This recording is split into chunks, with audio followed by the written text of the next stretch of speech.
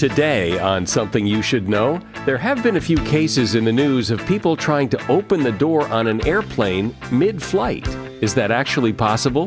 Then, how to deal with people who make your life difficult, and you know exactly who I mean. They're really preoccupied with themselves. They're just looking at their own self-interest. They lack empathy. They feel entitled, and they want everyone to think they're superior. But they're really like everybody else. Also, a lot of men have no idea how to apply cologne, and they use way too much. Let's fix that.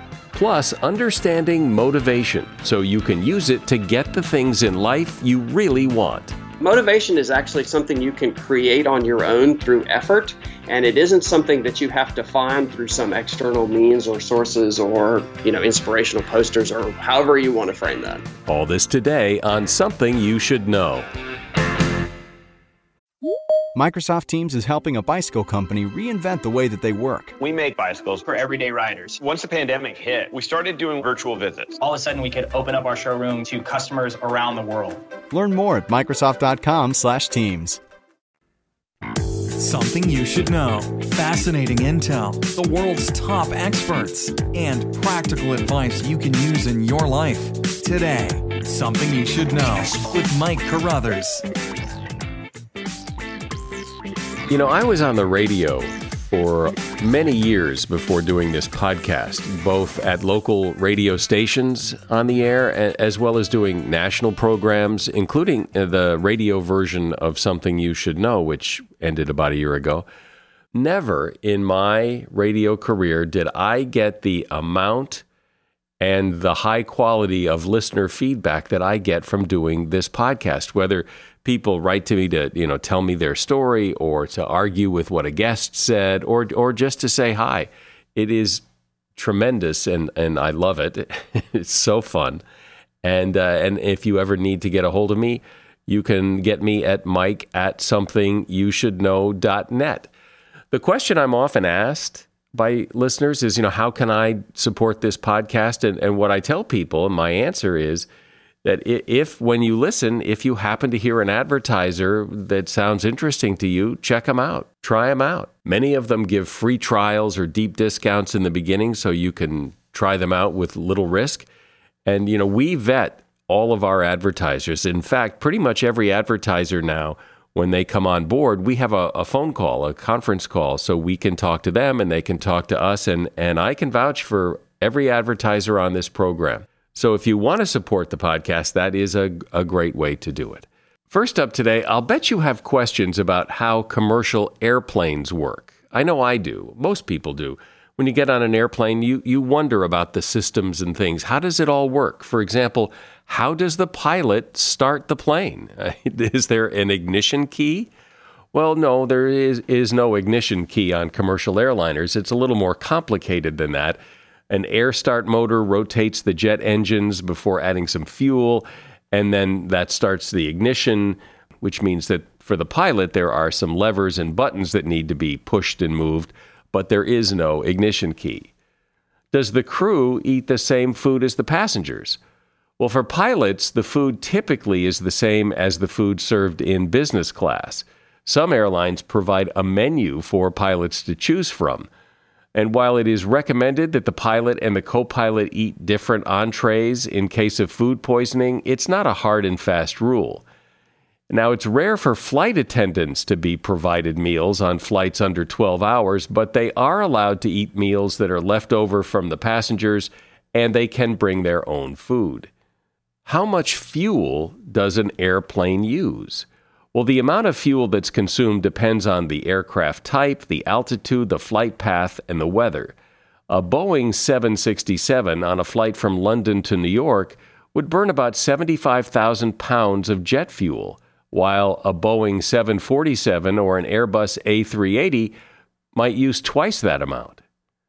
Why do airplanes leave long white trails in the sky? These condensation trails form when humid exhaust from a jet engine cools very quickly in colder, drier, higher altitudes. It's not unlike the fog that results when you exhale on a cold day. Could the plane's door be opened mid-flight? This ranks among passengers' biggest fears, but it is extremely unlikely, if not impossible. The pressure inside the plane is much greater than the pressure outside the plane, which means the door is constantly being forced closed. You would have to be Superman to open that door in mid-flight. And that is something you should know. When I say the phrase high conflict personality, I bet somebody pops into your head, someone you know. Perhaps several people you know come to mind.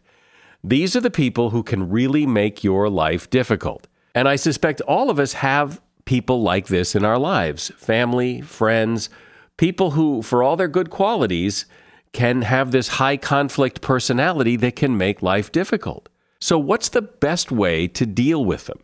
Well, Bill Eddy is a guy who has the answers. He's analyzed these people closely. He's the co-founder of the High Conflict Institute. He's an attorney, a family law specialist, and he's author of a book called 5 Types of People Who Can Ruin Your Life. Hey, Bill, welcome. Thanks so much, Mike. Looking forward to speaking with you. You know, there's that old saying, or I don't know if it's an old saying, but I've said it a few times, life would be so much easier if it weren't for people.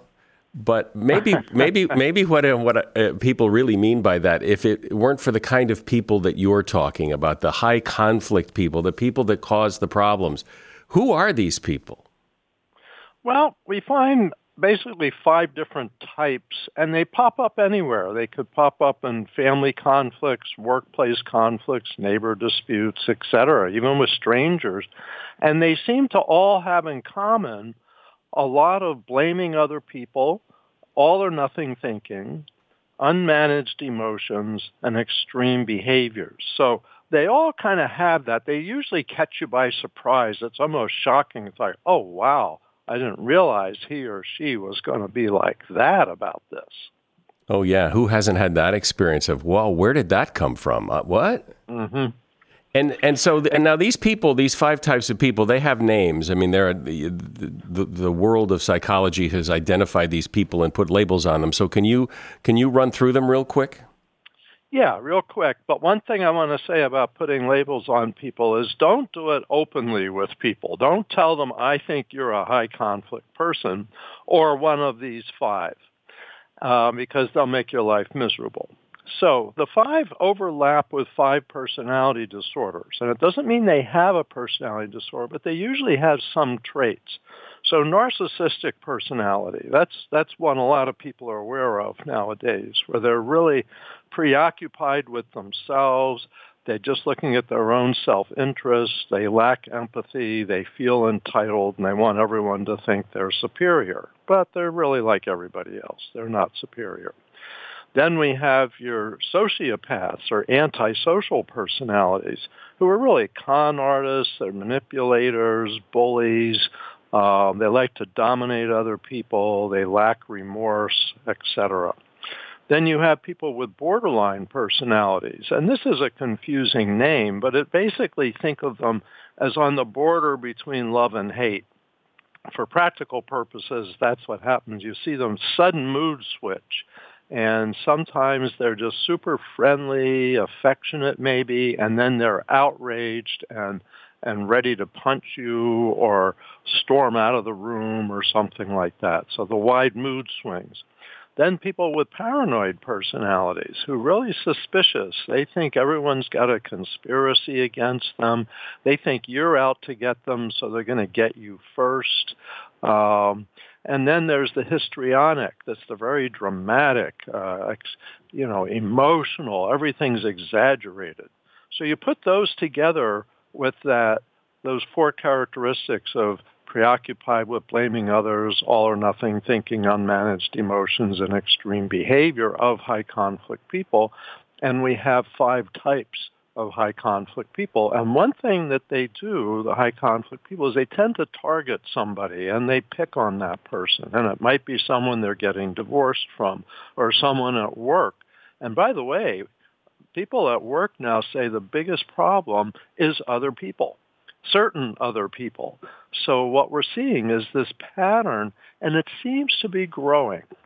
So where do you suppose this comes from? I mean, people develop these personality traits that are outside what we consider normal. But why? How? What, is it something from childhood? Are they born this way?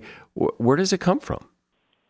Well, it seems to be very much part of personality development, which surprisingly occurs mostly by the age of 5 or 6.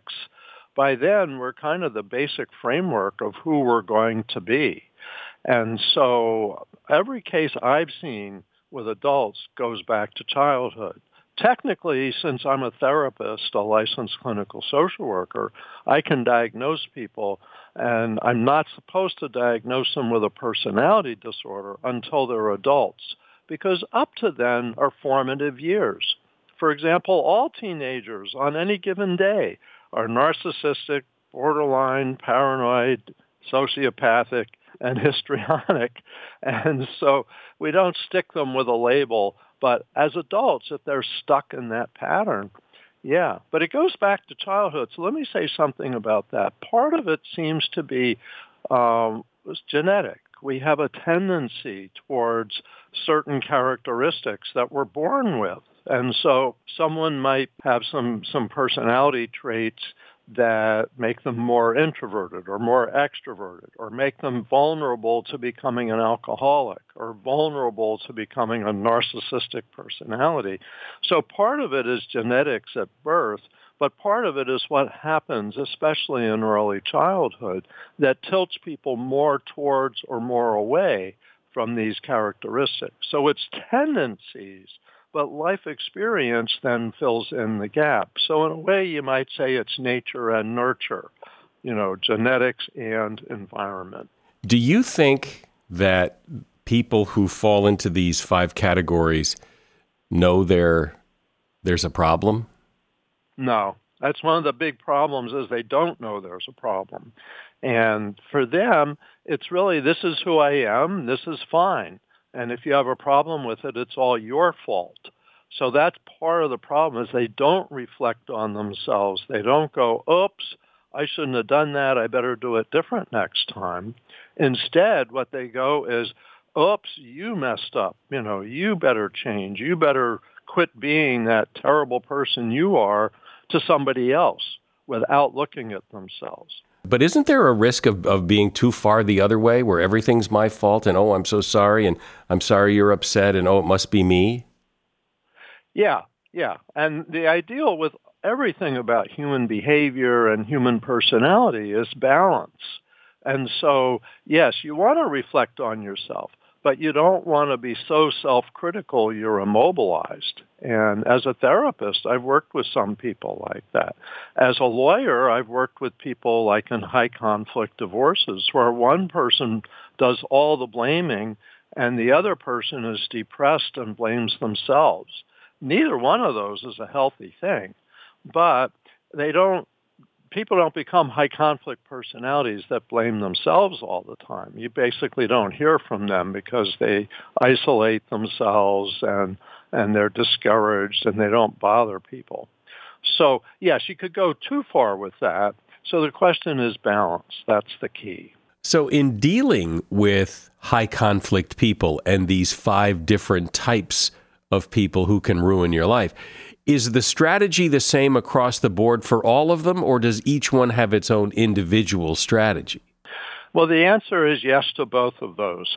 Across the board, there's a method I call the CARS method. It's connecting, analyzing, responding, and setting limits. What that is across the board, it helps, first of all, calm them down by connecting with them. Tell them you have some empathy, attention, respect for them. Even if that's the opposite of how you feel, that's what calms people down. Second is helping analyze their choices, your choices, their choices. Focus on the future rather than the past behavior. The third is responding. Usually they have misinformation. They distort information. So responding with accurate information. Don't say you're distorting. Just say, look, here's some information that may be helpful. And the fourth thing is setting limits, because high conflict people don't stop themselves. So the people around them have to stop them. Stop them from talking, stop them from hitting, stop them, society has to stop them to some extent. So these 4 things, with all of them, but there's some refinements with each of these personalities. So let's say you're dealing with a narcissist. It's real easy to engage in an argument with a narcissist about who's superior because they think they're superior, but the behavior that they have makes everyone around them think they're inferior. And so the temptation is to say, you're not so hot, buddy. You're the idiot. I'm the smart guy here. And don't do that. That doesn't work. So that's specialized for narcissists. Don't engage in arguing over who's smarter. Focus on what to do next. So that's just one example. But I would imagine that applies to everybody. I mean, to sit and talk about what the problem is with them is fairly pointless. Let's figure out how to fix this. Yes. And in fact, all the principles like the CARS method I just described can be applied with anybody. And that's the thing. It's safe. It's harmless. It's really positive human relationships. So in many ways, it's like emotional intelligence. When you have emotional intelligence, you aren't busy criticizing people. You're sharing problems. You're looking at things from their point of view, your point of view, etc. High conflict people are the people with the least emotional intelligence. And it's kind of sad because they stay frustrated and stuck in their lives. I'm speaking with Bill Eddy. He's the author of the book, 5 Types of People Who Can Ruin Your Life. You know, for a while now, I've been taking vitamins I get from Care Of. Care Of is a monthly subscription vitamin service made from effective quality ingredients that are personally tailored to my exact needs. What you do is you take this really quick online quiz that makes it really easy to figure out what vitamins and supplements you specifically need. And the recommendations you get are based on clinical research and traditional medicine with input from doctors and nutritionists. Then you get shipped right to your door a 30-day supply of individually wrapped packets with your specific vitamins and supplements. Care Of vitamins cost about 20% less compared to similar brands at drug and health food stores. And I love it. It's just so easy. I put out the packet for the day with breakfast so I don't forget, and I don't have to go hunt around for bottles of supplements all over the place. I just open the packet, take the vitamins, and I'm done. For 25% off your first month of personalized Care Of vitamins, visit takecareof.com and enter the promo code SOMETHING. Now, you have to get that URL just right. It's takecareof.com and enter the promo code SOMETHING for 25% off your first month of personalized Care Of vitamins. Do you own or rent your home? Sure you do. And I bet it can be hard work. You know what's easy? Bundling policies with Geico. Geico makes it easy to bundle your homeowner's or renter's insurance along with your auto policy. It's a good thing, too, because you already have so much to do around your home. Go to geico.com to get a quote and see how much you could save. It's Geico Easy. Visit geico.com today. That's geico.com. Do you own or rent your home? Sure you do. And I bet it can be hard work. You know what's easy? Bundling policies with Geico. Geico makes it easy to bundle your homeowner's or renter's insurance along with your auto policy. It's a good thing, too, because you already have so much to do around your home. Go to geico.com, get a quote, and see how much you could save. It's Geico Easy. Visit geico.com today. That's geico.com. So, Bill, it seems from listening to you that all these strategies to deal with these high conflict people, this sounds like a lot of work. It's a bit exhausting, it seems, to have to be so deliberate in how you deal with these people.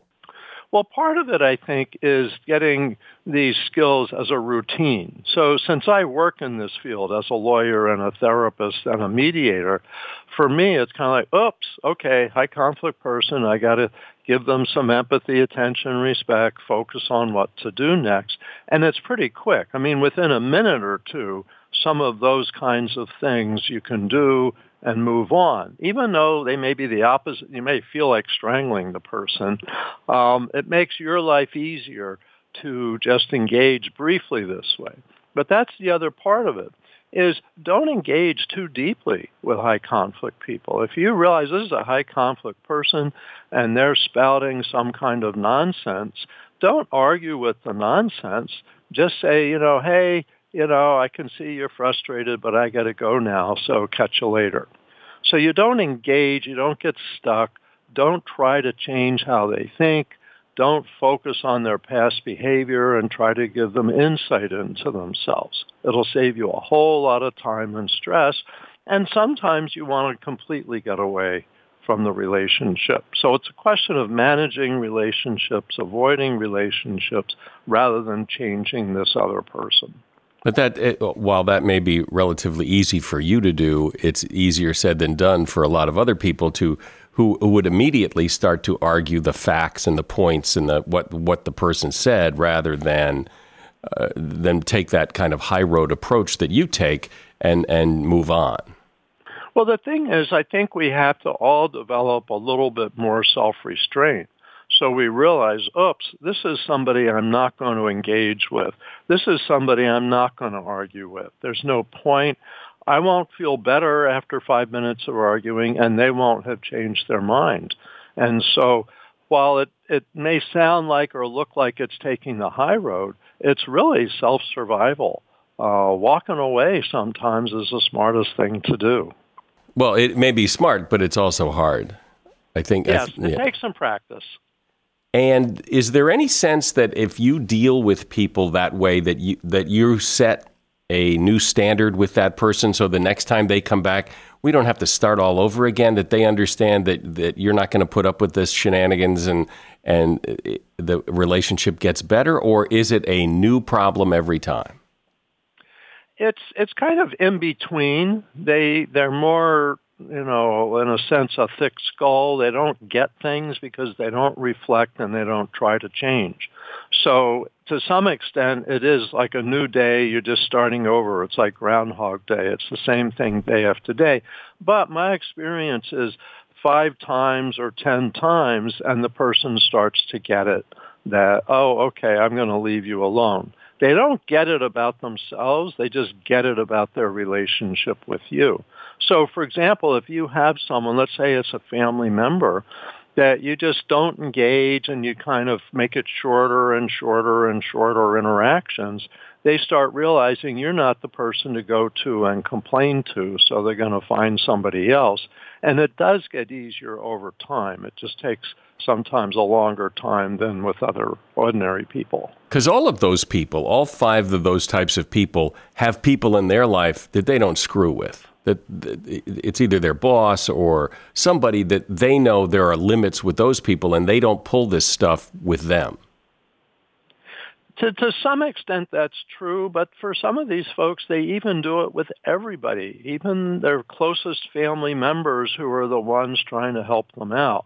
But you're right also to some extent. There's people that go, I'm just going to avoid so-and-so. And you see this like with a workplace bully. Is workplace bullies start out picking on anybody, but the ones they keep picking on, they find out they can get away with it. And it may be because management tolerates it, or it may be because the person they're picking on tolerates it. So it's really, it's kind of a slow process, but you've got to be able to set limits. That's why that's so important, even if it's just walking away. But in that case, where it is the workplace bully picking on someone, and as you say, some people tolerate it and other people don't. What does it mean to not tolerate a workplace bully? What do you do to shut them down? Well, partly it depends on how extreme it is, and we certainly have to put responsibility on the organization, like people that have been dealing with sexual harassment.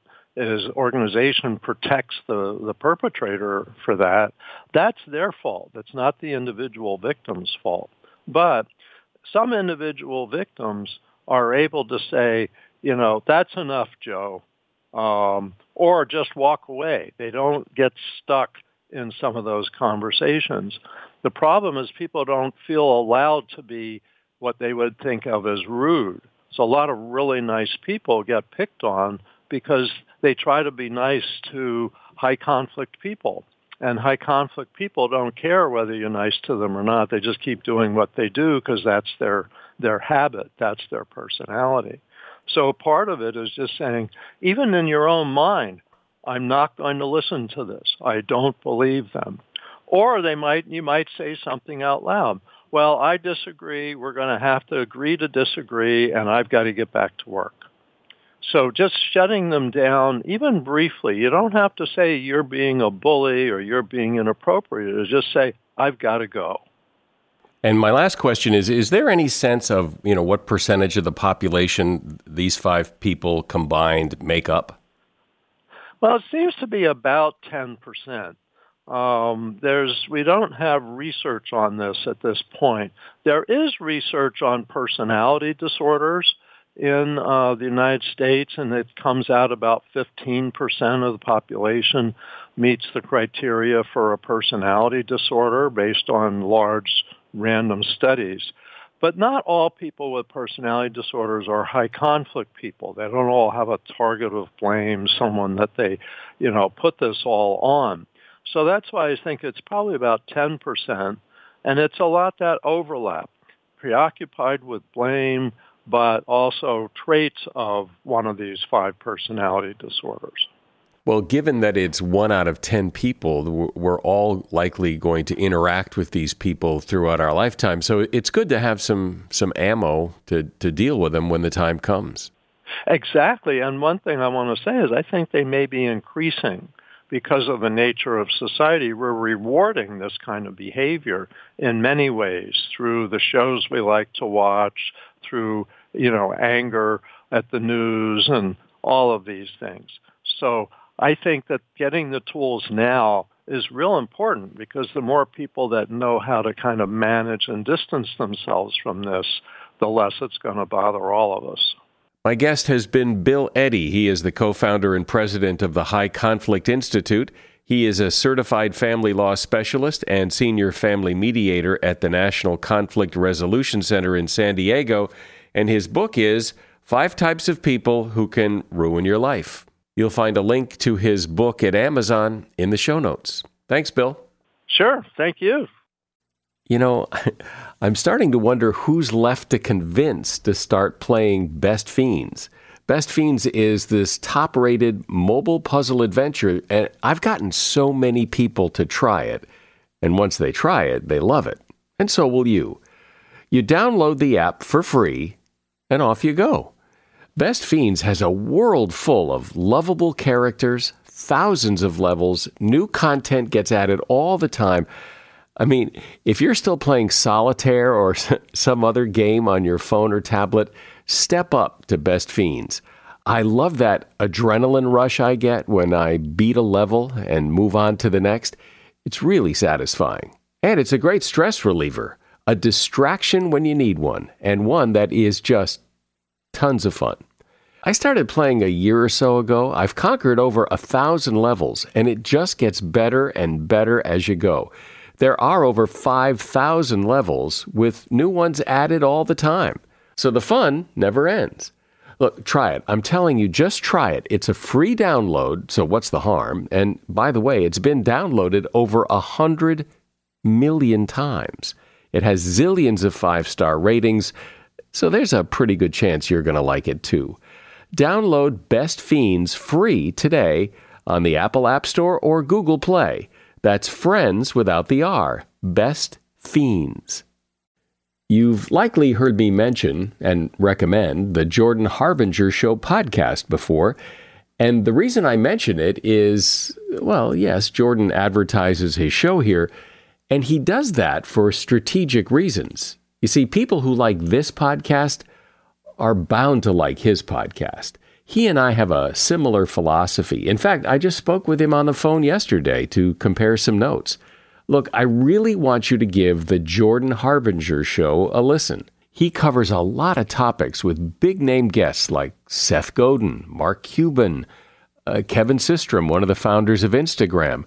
And Jordan's done really interesting episodes where he talks about his visits to North Korea, as well as how a professional art forger somehow made millions of dollars being chased by the feds and the mafia.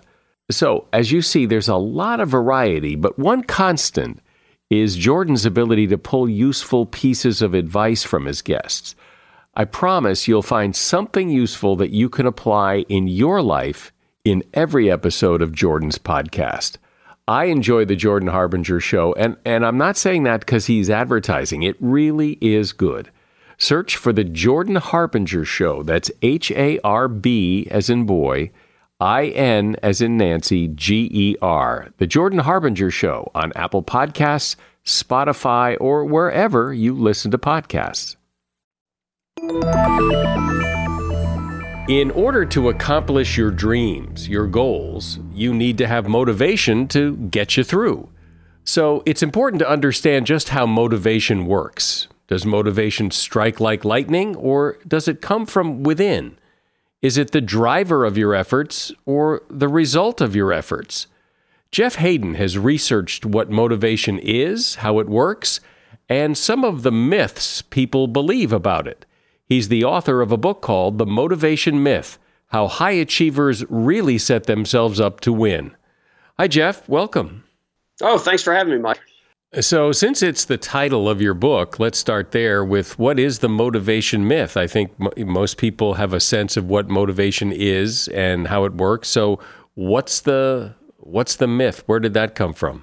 I was talking to Venus Williams, which if you're going to drop a name, that's a good one to drop. And, clearly she's a world-class tennis player, but she also does a variety of other things. She owns a design company. She has a fitness wear line, and she's actively involved in all of them. So here's a person who is achieving tremendous success in a variety of pursuits. And not once does she ever mention this lightning bolt moment where she had discovered her life's purpose and had all the motivation she needed to go out and conquer. And I thought about all the other really successful people that I'm fortunate enough to talk to, and none of them ever describe that moment.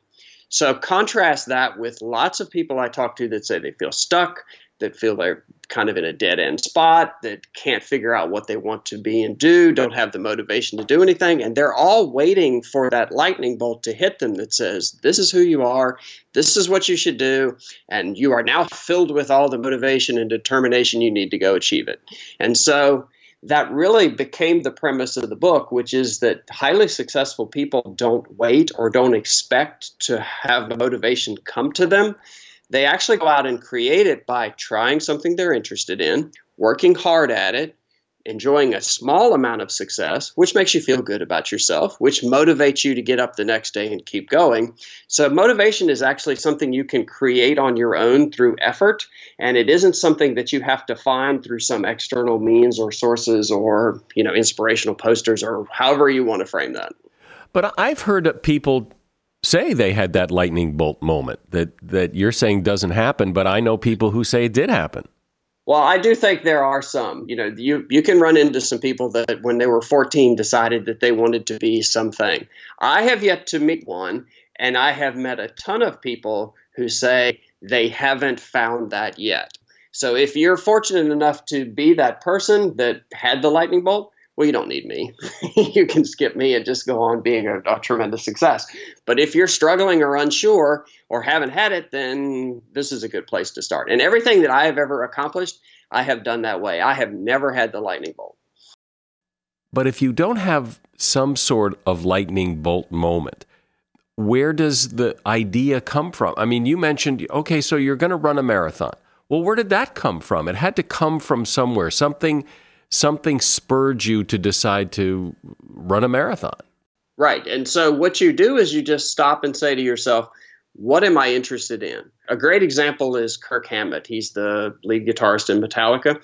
You would think a guy that plays in a band that sold 100 million albums and still somehow, even as a dinosaur band, can sell out 50,000 seat stadiums, was this guy who always had a plan and a purpose. But the sole lightning bolt moment he had was he had played for a little while and stuck his guitar in a closet because he was tired of it. And one day he happened to look at it and he said, it would be really fun to play that better. And so that was his whole goal. And that has always been his goal. He's never set out to be a rock star.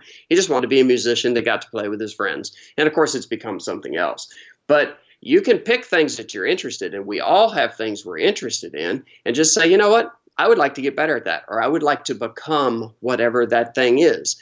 And you start and you keep your head down and you do the work. And at some point you will figure out, is this right for me? Is this not right for me? I think people get stuck with the idea that they have to pick something that will be a lifelong pursuit. And I think it's a lot more fun to be what I call a serial achiever, where you set out to do something and maybe it takes you 4 or 5 years and you reach a really high level, or you've accomplished something really great. And if you get to that point and say, you know, this isn't as fulfilling or fun as it used to be, and I'm really interested in that, whatever that may be, then you can shift and you can start that process all over again. And you haven't lost anything. You haven't wasted the 4 or 5 years that you put into the other thing, because all of the skills, all of the discipline, all of the mental perseverance and character and everything else that you develop through that time, you can apply to the other pursuit. So you could actually have 4, 5, 6 things over the course of your life that you achieve at a very high level that are really, really fulfilling. Not always. For example, I know several lawyers who have put in a lot of effort to become a lawyer and find out they hate it. And They're really stuck. It isn't like they can just go, oh, well, let's go try something else. They can't. They wouldn't make enough money. There's no way they could start over. Possibly not, although I would argue that my wife is a really good example of someone who did start over. She had a career in finance, worked for a Fortune 500 company and was a director of finance for them. And then one day decided she was interested in healthcare and went back to school. And now she puts people to sleep for a living. So it's not impossible. But there are other ways to look at that. If you're a lawyer and you really don't like what you're doing, it is still possible within that field to find other things that you can do that might be more interesting. I disagree that you are truly stuck. I think there is usually a way. It may be a hard way, and it may not be the fun way, but I feel like there is a way. And I've done something similar too. I worked in manufacturing, and I decided I wanted to run a plant. That was my goal. And I got to the point where I was running a plant. It took me 17 years to get there, a lot of hard work. 3 years into that, I thought, you know what? Whatever my dream was, it didn't turn out to be quite like I hoped it would be. I want to do something different. And so I shifted and I started writing. And I had no writing background, didn't go to school for that or anything else, but I decided I would work hard and put in the effort. And I've been able to do some really cool things. So I do think it's possible. It's really hard, though. I'm not going to deny that. If you have a goal of, let's say you want to lose weight, and you see other people losing weight, and you think, gosh, those people have such willpower. I don't think I could do that. So you decide to lose weight, and the effort to lose that weight comes from where, if it's not coming from motivation? That's a really good question. Well, you have to have a reason. And that's the problem with a lot of goals. Lose weight is a great one. If your goal is to lose weight, there's nothing quantifiable about that. It doesn't mean anything. It's like saying, I want to get in better shape. You know, what does that mean? How do you judge that? How do you measure that? So like for me, when I decided I wanted to get in better shape, because I felt like my cardio conditioning was pathetic, I decided that the best way to do that was to go off and ride this 100-mile Grand Fondo that had 11,000 feet of climbing in it and all this stuff. And I only had about 4 or so months to train for it. So that became my goal. Can I go ride that thing? As a byproduct, I lost weight. So that was how I approached that fuzzy goal and made it a concrete one. I'm wondering if maybe some of this is just semantics. I mean, all right, so let's say I want to lose 20 pounds. And in that process, I have those times where I don't want to go to the gym, or I want to eat that chocolate cake. And the thing that keeps me on track, you call it working the plan, but I would call it motivation. Well, and you can get motivation, though, by working your plan. Because if you start on your plan and you go for 4 or 5 days, if you commit to yourself that no matter what, for 4 or 5 days, I'm going to work my plan. And I think anybody can do anything for 4 or 5 days. And if you can't, then you probably don't want to achieve whatever the goal is that you're even talking about. So if you do that 4 or 5 days and you follow a realistic plan that will help you lose weight, you'll get to the end of the 4 or 5 days. And if you get on the scale, you will have lost some weight. And that in and of itself is gratifying because your hard work paid off. You can see the results. You know you're on the train and the train is heading towards the right direction or destination. And so then that, I feel like, motivates you to say, you know what, this works. I'm going to get up tomorrow. I'm going to do the same thing. So it sounds like what you're saying is that motivation doesn't push you. Motivation isn't the cause, it's the result.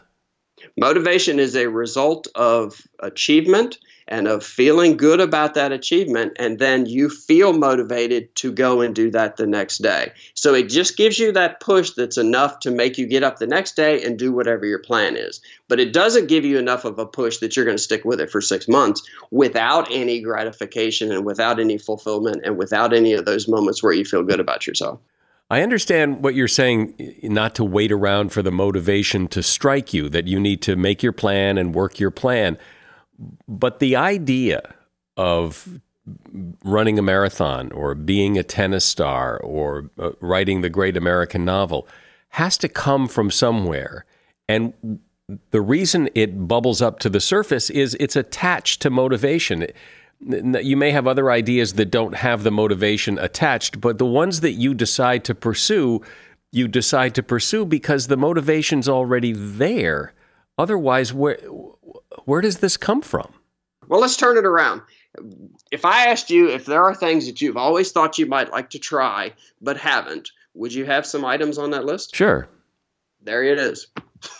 If you've got those little nagging things that are on your list or on your bucket list or things that have always seemed interesting to you or that you've always thought you wanted to achieve, or the best way I like to look at it, if there are things that you would like to become, because I think when you get far enough on a path of achievement, you actually become that thing. So like the guy that wants to run a marathon, say, at first he's a guy who goes out and runs, but at some point he starts to think of himself as a runner. People that start a business, at first they're just slogging along and trying to create something, but at some point they start to see themselves as entrepreneurs, and you get to become that thing. If you're a supervisor, at first you're just delegating and trying to establish authority, but at some point you start to see yourself as a leader. So if you think about things that you have always wanted to become, then everybody has a few of those things on their list, and that's the perfect place to start because it's something you're already interested in. It's something you already think you would like to try.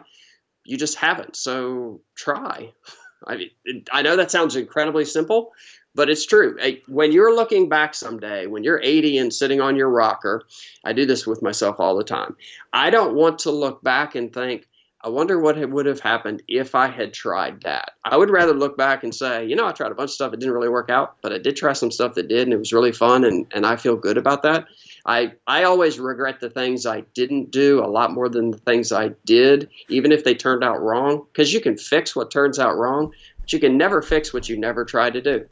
Sure. And there's been plenty of research of people in their later years that have said that exact thing. I regret the things I didn't try, not the things I tried and failed. Yep. So you learn from your failures. You don't learn anything from not doing anything. But I always wonder about those people. Well, you asked me if there are things I've always said I've wanted to learn to play the piano, and I've never done it. And so I start to think, well, do I say I want to learn to play the piano, or do I really want to play the piano? And it's kind of like people who want to write the great American novel, but they never do. And maybe they don't really want to do. They just want to think that they want to do it. Well, and that's a good point. So the best way to find out is for you to go off and at least commit to a little bit of time of trying to learn to play piano. And you'll find out, not within the first week, but within a few weeks, you'll find out whether that's actually something that you're interested in and that you have some kind of knack for, or that you just have the enough interest that you're willing to put in the work to get better. And you can find out. And if you do find out after a month that, you know what, I actually can play a few things. I'm figuring out how this works, but I don't really like it like I thought I would. That's cool. And you will never think about it again, and you can focus on some other goal that's on your list as well. And you won't have that thing nagging at you every once in a while. I like that idea because, I don't do it, and I don't know why I don't do it. And now I'm thinking, well, I should have done it years ago. And now it just perpetuates that I'll never do it. But why not? Why not go give it a shot and see what happens? Yeah. And my example of that, and I'm I'm committed to doing something about it soon, is I've always wanted to play guitar. And, I'm lucky enough to have hung out with some pretty accomplished guitarists, and I watch them and I think, wow, that would be awesome. And then, I have picked up a guitar and tried to strum it and thought, how did they even start to do that? But I've got that nagging thing, and I'm going to scratch that itch and see where it goes. And it's okay if you find out that it turns out that it's not something you really want to do. That's cool. And I actually think that's good, because those little nagging goals that we all have, they do nag at us. And so clean them off your list. If it turns out to be something you really love, that's awesome. If it turns out that it isn't, that's awesome too, because then you can focus on something else. Are you really going to do it? Why haven't you done it by now? I am. Because the truth is that I am afraid I will be horrible.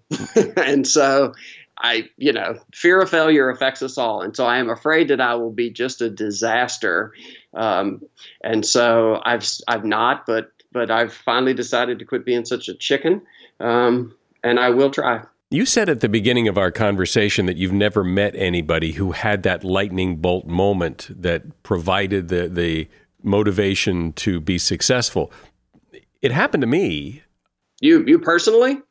And when I was a teenager, I walked into a radio station and I decided then and there at that moment, this is what I'm going to do, and I've never done anything else. Really? Yep. Oh, that's awesome. Never. Well, I think I find that, how do I say this? You're a lucky guy. I think that's really awesome, because, I floundered around for quite some time and still sometimes flounder to think, is this the right path? Is that the right path? I still struggle with that. I never did. To some degree. And I think that's awesome that you did. That's great. I never worked at McDonald's. I never did anything outside of the radio business until 2 years ago, when, the radio business is not doing very well, and I segued over to podcasting, which is doing very well. But it's similar. So I've never had a job, working retail or pumping gas. I've never done anything that wasn't related to radio. That's awesome. Yeah. I wish that was true for me. I wish it was true for more people. Well, man, life would be a lot simpler. Well, if you're going to accomplish great things, you got to get motivated. And it certainly helps to understand how motivation works and how it doesn't work, and how to use it to your advantage. Jeff Haden has been my guest. The book is The Motivation Myth: How High Achievers Really Set Themselves Up to Win. And if you check the show notes for this episode, you'll find a link to his book at Amazon. Thanks for being here, Jeff. All right. Take care, man. I know you've had the experience of being in an elevator or a room with some guy who's got way too much cologne on. And so to prevent being that guy, I want to pass along GQ magazine's recommendations for how men should apply cologne so as not to offend or overpower. The preferred method is the spray and dab. You deliver one squirt to each wrist and then dab your neck. Why? It doesn't have anything to do with pulse points or anything. It just happens to be where your skin meets the air most often. Next, if you're wearing a really powerful cologne, spray a burst into the air in front of you and walk through it. But only do that once, and that will prevent you from going overboard. You should never spray directly on your chest or your clothes or your neck, because that is what makes you overpowering, and everybody in the elevator will hate you. And that is something you should know. If you haven't left a review of this podcast yet on iTunes or wherever you listen to podcasts, here's your reminder. Please leave a review. It only takes a second, and it's a great way to support this podcast. I'm Mike Carruthers. Thanks for listening today to Something You Should Know.